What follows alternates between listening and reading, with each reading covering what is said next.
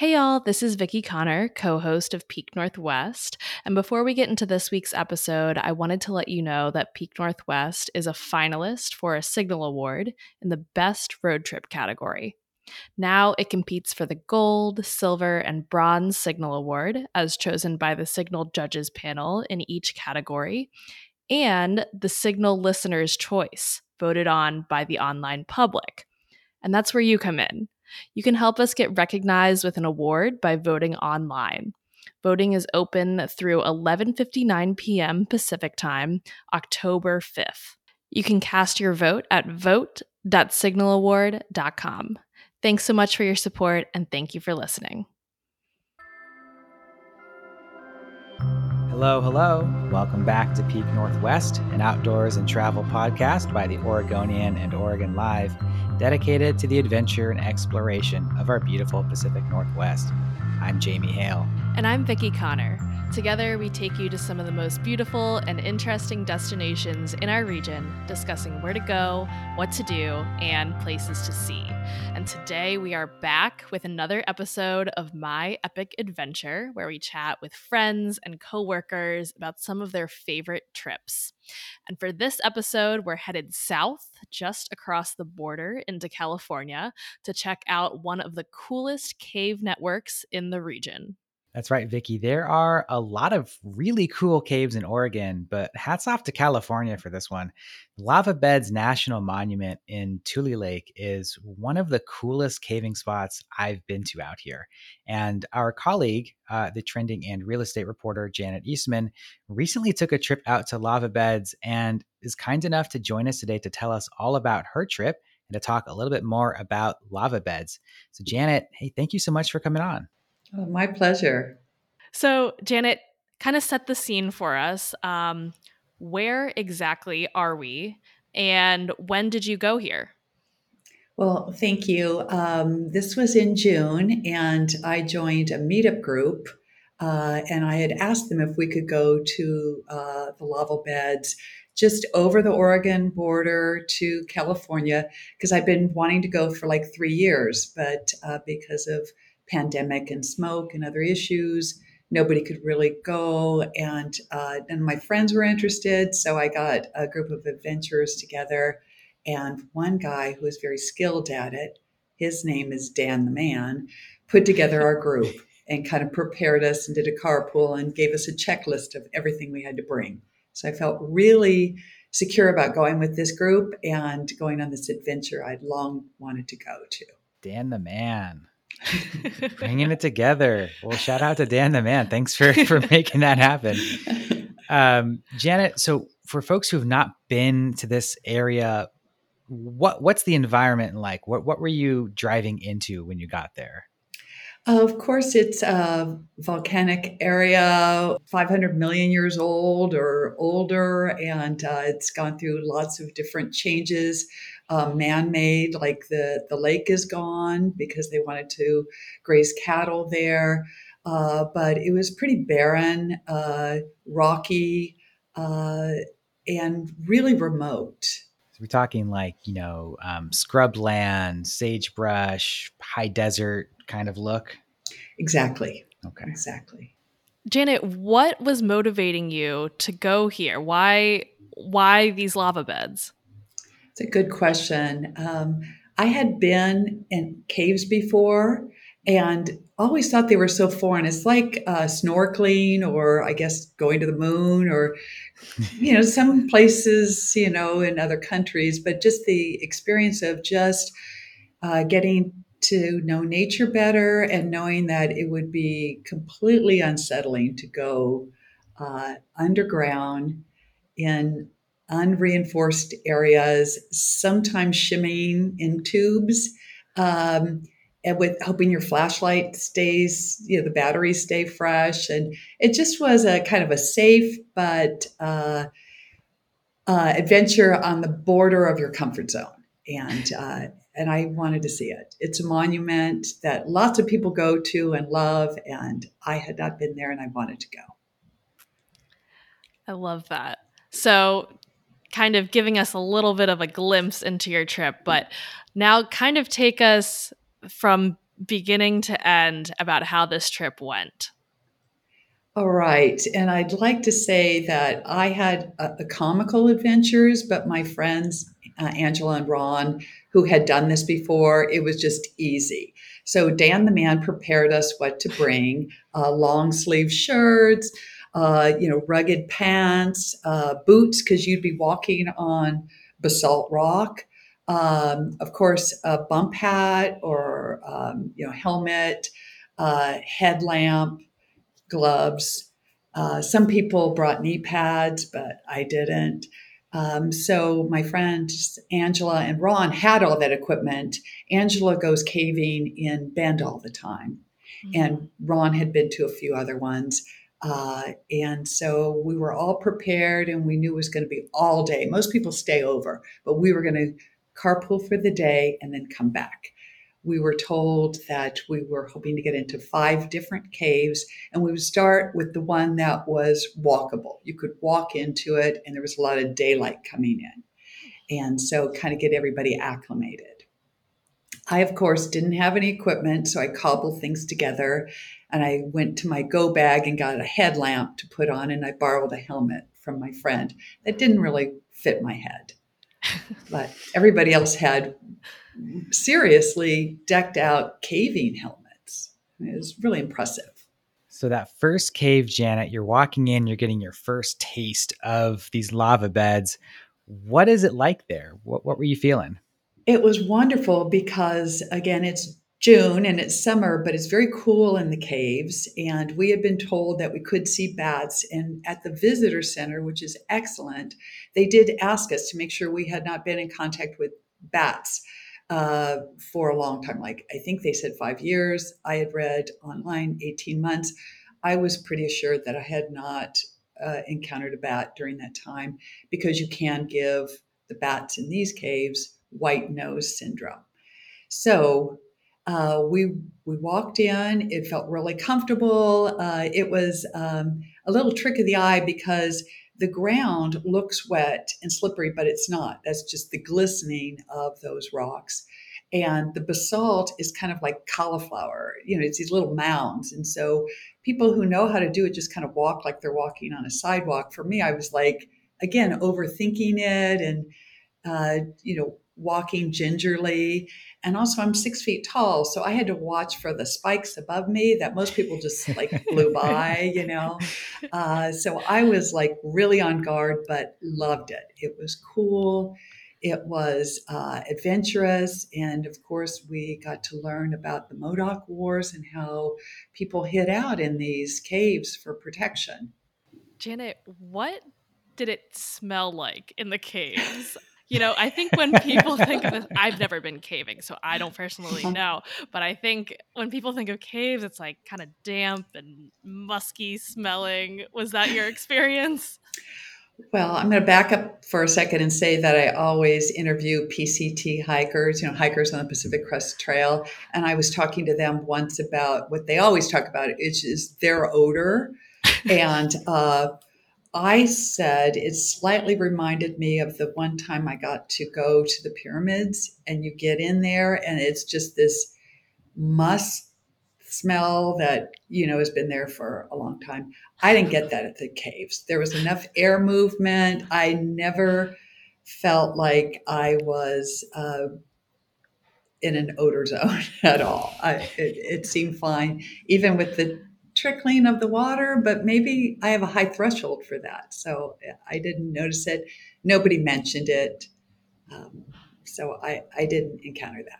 Janet, I wanted to ask you about the feeling of walking into the darkness. That's something that I've had an issue with in caves before, of like overcoming that innate fear of like the pitch black darkness. Did you have, was that a difficult thing for you to overcome, or maybe that was easy for you?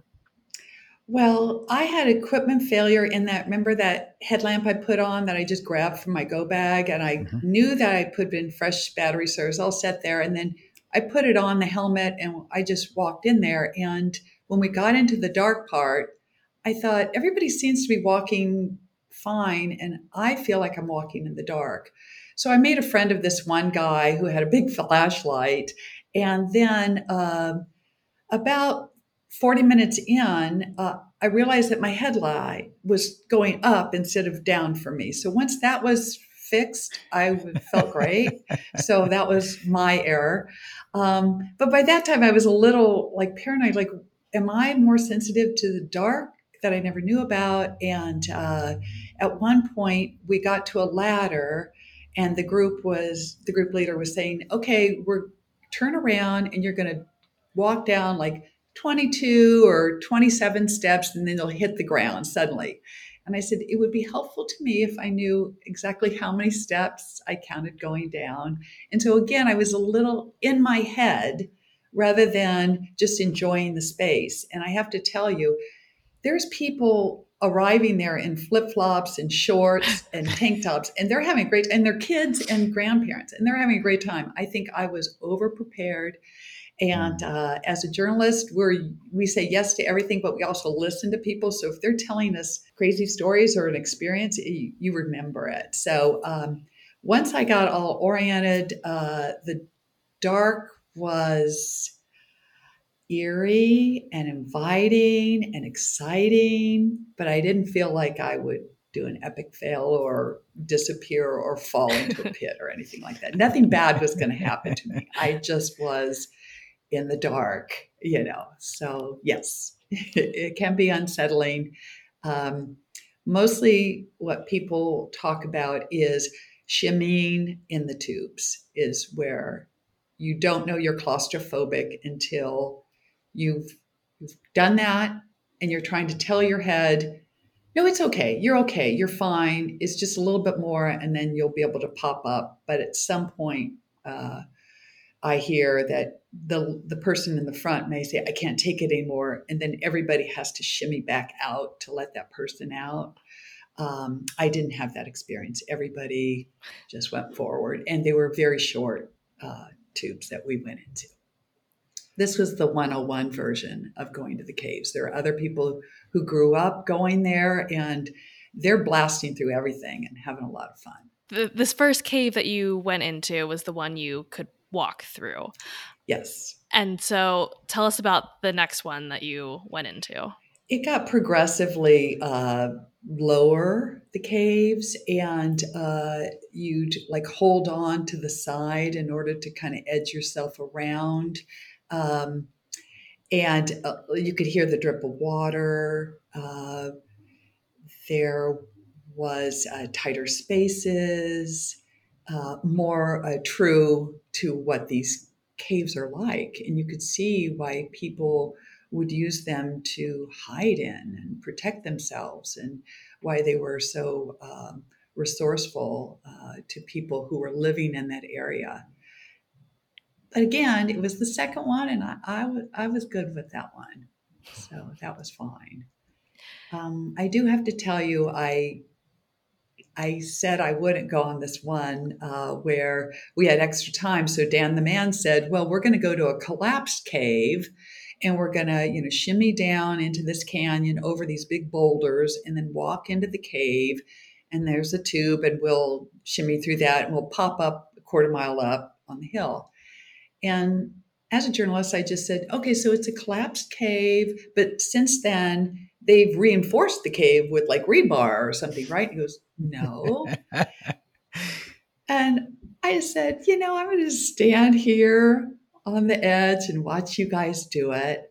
And they did. And I videotaped everybody climbing and going in there. And my friend Ron was the last person to go in. And he might admit he was a little hesitant. But so then he disappeared into the darkness, and I was waiting. And all of a sudden, like 3 minutes later, he comes out and he has his hands up and he goes, I'm the only survivor, and then starts laughing. And I felt kind of like, yeah, I could have done this. But then I see everybody kind of popping up the hill, and I just walked over there to join them. So I don't know if I answered your question, but there was a point when I just thought, I don't really feel comfortable doing that. But there was no shame or scolding in any of that. And then, like I said, a minute later, I see this whole family in flip-flops going down and doing it. So. I love it. There's like so many different levels to caving. And I think that's an interesting thing about it. They're the people who go on like these crazy spelunking tours. Like you said, they're, shimming through these little narrow passageways. When you were just talking about it, my heart started to race a little bit, just thinking about getting stuck in one of those things. So not for me personally. But I love that there are some people who love to just get down in there, and do all of that. But then you don't have to go that extreme. In a lot of these cave systems, you can, as you mentioned, just go through some of these ones you can walk through, skip out in some areas you don't want to do. It seems like at Lava Beds, there's so many caves there that it gives you these options to do all these different levels of caving. That's true. And again, the visitor center that we really didn't talk about here is excellent because they orient you, they give you maps, they tell you what's open and what's closed. Um, and you can buy a bump cat there or whatever it's called, for $11 or something. So you don't even have to bring equipment. Um, and they want you to enjoy it. They want you to come back. There's picnicking there, so you can kind of pace yourself. We went all day and we're told we'd be tired afterwards. I really wasn't tired, but you felt like you'd been on an adventure. So it's really at your pace. It's not a group. You could go by yourself. You can go two people and just pace yourself. Think it's kind of sweet and romantic here, or it's cool where it's hot outside and just kind of hang wherever you feel like it. But there's a lot to look at, and if you happen to go with somebody who knows geology and history, it makes it even better. Janet, did you have any favorite places in the caves that really stuck out to you? I thought it was pretty remarkable just feeling that the rock. It just seems like you felt like, God, I wish I knew all the stories, all the people that had been here and how it survived, uh, how it evolved. I wanted to go back in time to school and remember more about geology that I had forgotten. But it does stir your interest in learning that. And the visitor center has lots of demonstrations and displays on all that. And they do honor the native people who were there first. And you can learn a lot there. I just thought it was just a trip to be there. It's a drive to get out there, but once you're there, you're in a different world, and it's pretty spectacular. That's something I love about caves in particular. It's a different kind of awe we can experience that's not like a spatial awe, but like an awe from like geological time. Being in a place that's so old where you can see like these rocks that formed over so long, or this volcanic flow that happened so long ago and is so well preserved. It's just a different kind of feeling, isn't it? To be there, in something so old and so foreign, as you said. And I wonder if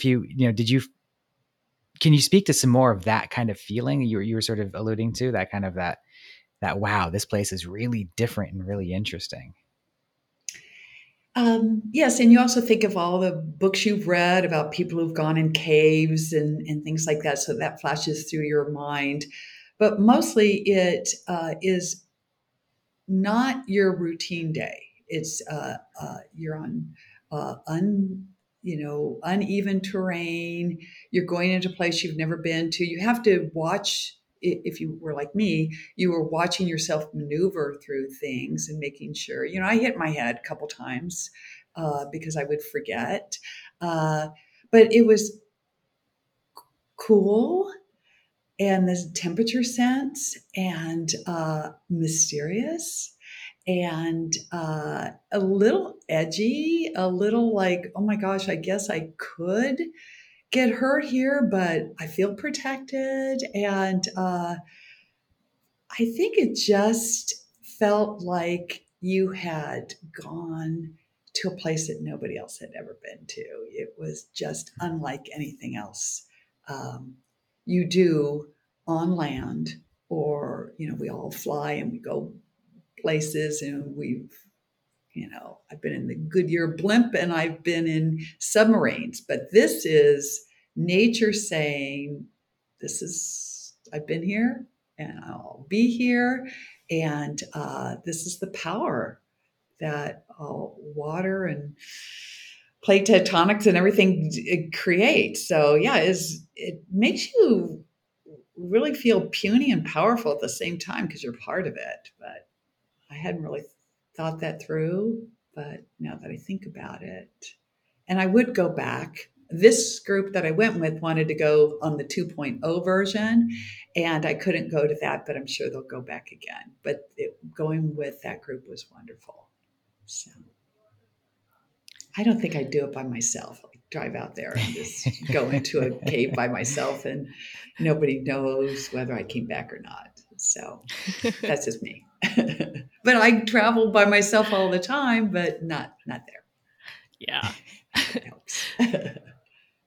So you explored 5 different caves. How much time do you think you spent exploring all of them? It was all day and spaced out, and we had lunch in between. So it was really well planned. We never felt hurried. We spent as much time as we wanted to. You could always opt out, like some people didn't go on the fifth cave uh, or just stayed a little bit. So again, there's no turnstile or no guide telling you we're going to be here for a certain amount. You just go with your heart, how you feel, and go in and stay as long as you'd like to, and go as deep as you'd like to, and then return. But I think it was a good 5 or 6 hours there.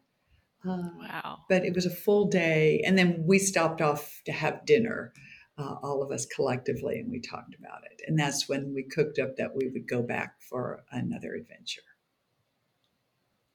And so, are the different caves, is there any type of connectivity with the caves, or is it you explore one as much as you'd like and then fully exit, go to one that's nearby? How does that work?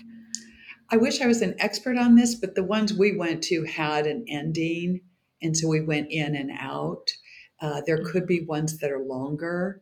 Uh, I guess there are like 20 of them that are available to walk through. And I'm sure it might be hard at the end of the day for them to check and make sure everybody's out of there at night because Yeah. there are places to hide. If you wanted to spend the night in the cave, you could. I probably shouldn't say that, but okay, I'm not saying that. Please say no. Probably not a good idea. I don't know. For me, that sounds like an absolute no. Just on a You would not personal sleep. level. You don't want a bat No, sitting on your nose? not really. No. I love Okay. bats, but that's a little too close. Yeah, yeah. And you think at night, would there be like really interesting, eerie sounds and echoes? And I, I don't know. Stuff that your mind makes up too. Yes, Uh-huh. but the locals who go there, they said they would go in the middle of the night because it was dark anyways outside. So being dark inside wasn't an issue. But again, that's when your mind's playing tricks on you rather than the reality of what's in these caves. But but there's railings where it needs to be, like on the steps and things. But then I admire that a lot of it is just natural. So and you have to be uh, able-bodied to do it. And one guy in our group, I don't think he'd mind me saying this, is Dan the man questioned whether he could fit through one of the tubes. And so there's that consideration. So people can drop out for lots of reasons. He did. He went through it, and he has broad shoulders and made it. But he decided he would try it. You've mentioned a lot of precautions to take. You mentioned sort of the knee pads, the helmets, the flashlight. Just like you said, there's a great thing to note of, physical capability for different types of people, obviously. Um, are there any other precautions people need to think about before going into these caves? Bringing water and food, of course, for yourself. I didn't use the knee pads. Some people wore them. Some people brought extra batteries. Some people were concerned that their headlight battery would go out, and they had these big mag lights, flashlights too. Um, so I think you equip yourself with what reassures you that you'll be good. But I think you hit all the ones that are recommended but not necessary. And you could just show up if you're just happen to be in that area, that remote area, and you want to stop. The visitor center can, like I said, get you that helmet, and you can really explore it just with that. And this being a national park site, I imagine there are fees you have to pay to get there. Do you happen to know like what kind of fees or permits you might need to go through this? Well, fortunately, my group, they're all people who hike and explore all the time. So each person in all the carpools, we had one of those passes to the national Mm-hmm. parks that we use for other occasions. So I don't know what the cost was. It's on the website, which is really good, but here's a good reason to buy that annual pass. And then it encourages you to go to other places too, because we're so fortunate to have so many places here, in the Pacific Northwest that, I can go to Crater Lake 10 times a year and learn something to do something different. So it'll pay off and it supports the national parks. Just taking a look at the website here, that is park entrance is $25 per vehicle. So that is something to know as you're pulling into the park there. But yeah, those interagency passes, those federal lands passes, great to have if you have them. They cover this and so many other things. So smart to carry those if you have one as well. Janet, you went in June, you said. Are there best times to go, you think, to these caves? Best time of the year? Or is this more of a year round activity? I'm not sure I would go in winter. We did go on a Sunday in June and it wasn't overcrowded. So that was nice. It was summertime and on the weekend. But they get visitors, but it wasn't overwhelming. It wasn't like 4th of July at Crater Lake where everybody goes. I'm not sure about year round. Again, it's your comfort and your adventure, and when you happen to be in that area, I'd go if I happen to be driving through that area again anytime. I imagine with like a lot of other cave systems, they're pretty kind of enclosed ecosystems, right? For a large part, where, if it's snowing, it's not going to be snowy inside the cave, or if it's hot, it's not going to be hot inside the cave. So it seems like it's like as long as you can get access to them, a pretty nice year round thing. Once you're in the cave itself, I mean, obviously you have to worry about smoke, wildfire, closures, Mm-hmm. ice, all that kind of stuff like usual. But that's what I love about caves is they're pretty much the same temperature all the time. So it seems like a really nice place to go in the summertime, but also in the winter, you might have just kind of the same temperature outside as you have inside. And that's kind of great too. And as you know, that's why we store our wine underground because it's consistently 55 degrees, Hmm. which is the optimal for aging wine. Did you run into any wine in the caves? Anyone Nobody like left me. sneak in their Nobody left me collection? a bottle. I didn't have a corkscrew opener. I didn't have a glass, but I don't know. That just the temperature popped into my mind. I wasn't drinking wine in the cave, but I'm sure it's been done. I'm sure people have brought picnic baskets and all that other stuff. But Well, Janet, it sounds like you had a great time on this adventure. Do you have any more caving adventures coming up at all? well, I'm a hiker, and so I hike all the time. And this was interesting because you're walking underground. I will go back. What I love about hikers in general is this meetup group. I first met them.